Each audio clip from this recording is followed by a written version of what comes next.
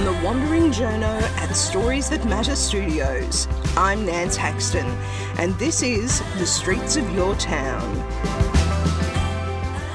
the podcast that takes you on an audio journey highlighting a different slice of Australian life each episode. Buckle up to meet a great array of ordinary, everyday, incredible Australians. This podcast is brought to you by DM Podcasts, part of Diamantina Media, with more than 25 million downloads for a range of shows such as The Batuta Advocate and Chat 10 Looks 3. Streets of Your Town podcast would like to acknowledge the traditional custodians on whose land this story was gathered, the Yagara and Turrbal peoples. I acknowledge that for tens of thousands of years, First Nations people walked this country and shared stories on this great land down under, and I walk in their footsteps today. I pay my respects to their elders past, present and emerging. There's only two people who have made it onto Streets of Your Town podcast more than once, and journo and author extraordinaire Trent Dalton is one of them. With the Netflix series adaptation of his first breakthrough novel, Boy Swallows Universe, now number 1 in Australia and top 10 in the US only a week after its release, it's time to revisit this Brisbane-born and bred talent, whose gritty but hopeful representations of the wrong side of town in his novels have thrust beloved Brizzy icons such as the Story Bridge onto the worldwide map. He knows this underworld because he grew up in it, and Trent tells us on Streets of Your Town how he never could have envisioned as a young child how a story he wrote could one day make it onto screens around the country and around the globe. Hey, Nance, it's so great Trent. to see you. We go way back. Last time we were doing this, it was in my writing room. That's right. In the suburbs of Briz, so it's great to see you again. With that big fish in the glass thing above us. Oh, Keith. You remember Keith, my stonefish. How can I forget the stonefish? Incredible. Just to explain to people, that is a stonefish. my beautiful dad, Noel, the inspiration for Robert Bell, Simon That's Baker. right. Yes. When he died, he left me with his pet stonefish, which he kept in a jar of preservation liquid. And I wrote Boy Swallows Universe with Keith over my shoulder. I wrote All Our Shimmering Skies with Keith. Keith is now, we presented my nephew Ethan with pageantry and a ceremony and a handover to my beautiful nephew Ethan on the sort of New South Wales Queensland border. That's where Keith is now, just so you know. Oh, truly, Trent, that's beautiful. Yeah. So that continues anew.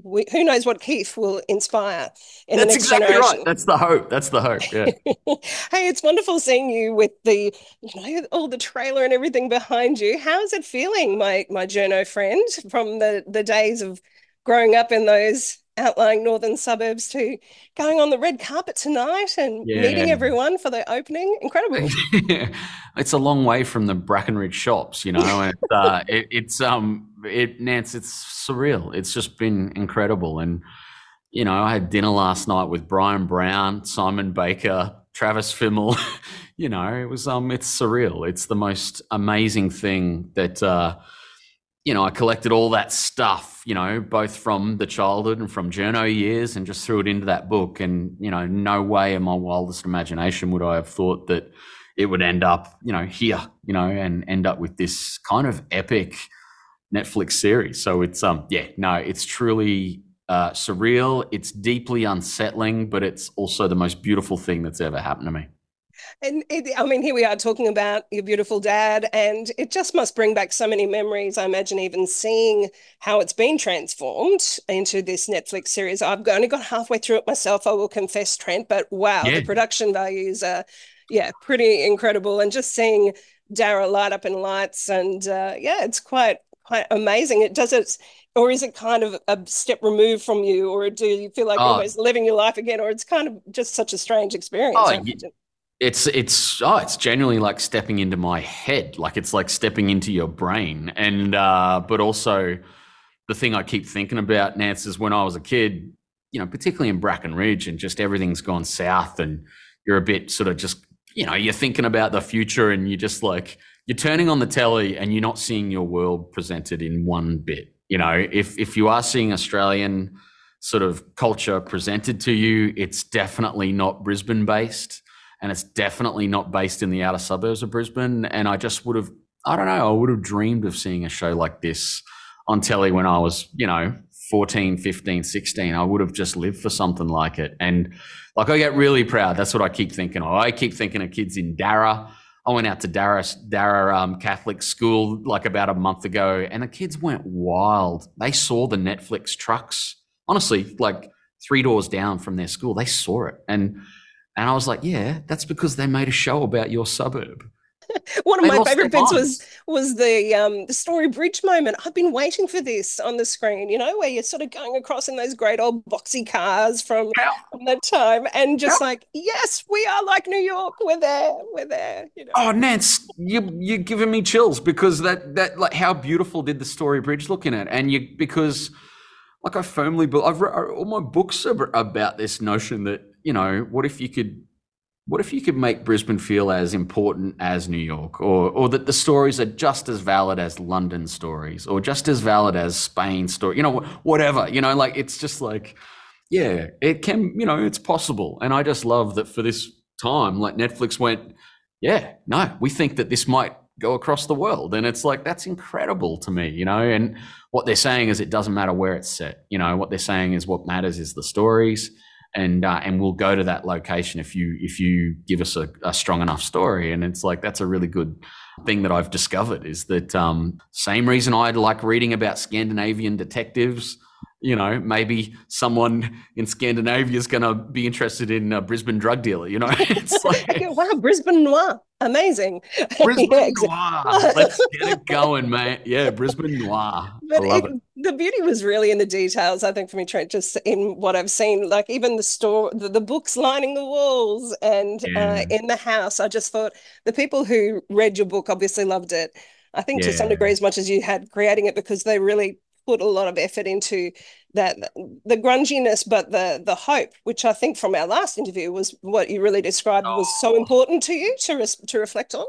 Yeah, Nance, thank you. That's Michelle McGahey. She was the art director on The Matrix of all things, and she calls me up and says, Trent, I want to do the Boy Swellers Universe tour with you. And I want to fly up from Sydney. I'm just going to spend some time with you driving around. And we went to the house of where the secret room with where the rotary dial telephone, where my brothers and I found when we were kids. That house still exists on the fringes of Brisbane. We went into the city hall. We went everywhere. We had lunch at Kui Hung restaurant, which she just recreated to infinite detail. But I love that you mentioned just the things that were in the Darra house, like the quick on the table and the amber ashtrays and the tang and the version of margarine that's on the table, and the hexagonal bloody kitchen table that every family in Brisbane had in the 1980s.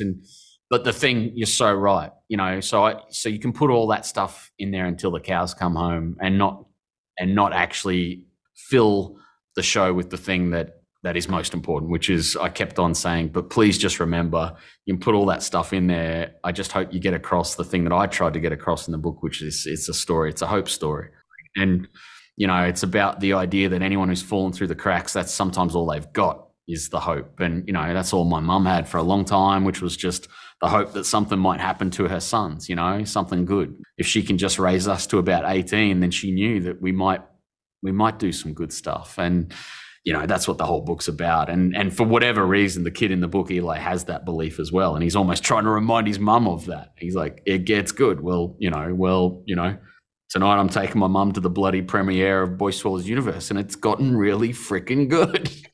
How fantastic. She must be so excited. Oh, she's beside herself. Like her and my wife are now doing makeup and stuff, as we speak. And she's just, you gotta, that's a woman who's done time. That's a woman who's met her share of assholes, and that's a woman who's been through everything, Nats. And, I just cannot believe what she'll be feeling to see this show that's kind of an extension of her own life be seen by all these people. And yeah, I get extremely emotional when I think about that. And, those words, "it gets good," are true. It doesn't always, I absolutely recognize it's not always for everyone. It doesn't get good. Sometimes it gets really, really sad. But I just feel really, really lucky that in my little universe, it got a little bit good. I was so relieved to see that, Trent, that it wasn't unrelentingly bleak. The episodes that I've seen, that it did really imbue that hope, that because Eli is just such a beautiful character, that the two young actors are just they draw them so vividly, and Yeah. to show that even in this state that they could find some hope for what the future is. They never give up on that. Oh, I cop all kinds of stuff for my optimism, in my stories. And I just try and tell people, like, please believe me, like, it comes from such a dark place. Like, it's like, please don't think it's just blind optimism.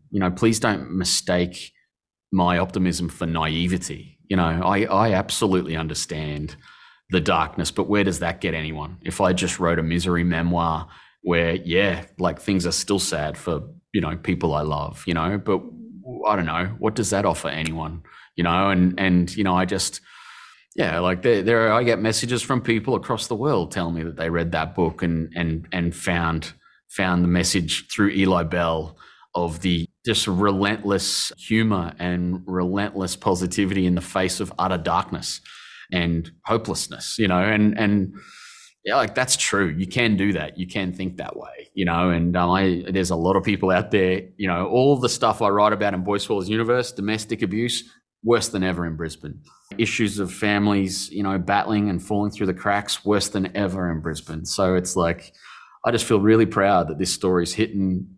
Netflix is a pretty cheap streaming service. I reckon a lot of people have that thing, a lot of people can access this, and it's just very powerful for people out in the suburbs to perhaps see themselves in this story, and kind of people in certain communities across the world who might see themselves in that story. So it's it's very cool. So just to wrap up, Trent, you hope you might inspire another journo, another writer out there, like you say, who sees this story? Oh, Nance, as you have done many times, inspired young journos, I'm always telling them, please remember, the job doesn't pay well. You'll cop a lot of crap from people, get a lot of people swearing at you. But I promise you, it's the best job in the world. As Eli Bell knows full well, all he wants to do is go work for the Courier Mail. And that's a simple dream, but it's, a very powerful one for me, it was. And I just always, I can't imagine, you'll get there, Nance, the bits where Eli's really fully working for the Courier Mail in like about ep 6 or 7 or something. It's really great. Like, you were there, like you were around, and you know what I mean? Like, it's like uncanny. Yes.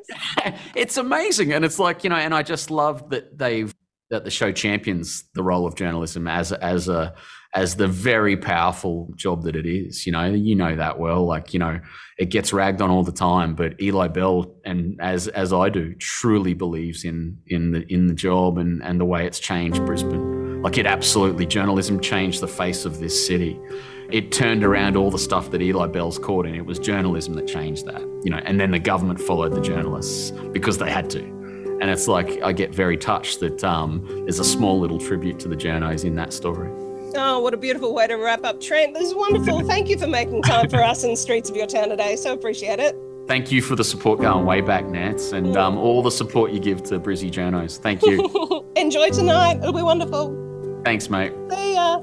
See you later. Thanks a lot, Nance.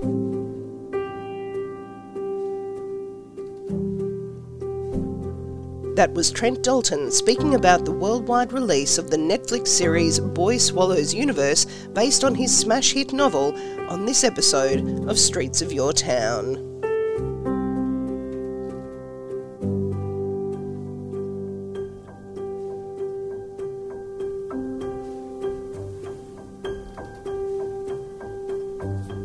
Streets of Your Town is produced by Nance Haxton, aka The Wandering Journo, with production assistance from Michael Adams. That's it for this episode. I'm Nance Haxton. If you'd like to meet more everyday, incredible Australians, subscribe and listen to the back catalogue of Streets of Your Town, including Series 2, The Journo Project, on Apple Music, Spotify, or wherever you get your podcasts. If you like what you hear, please review and rate Streets of Your Town on your podcast provider, share the show with your mates, or join my wandering Journo tribe of supporters at the Streets of Your Town website, soyt.substack.com.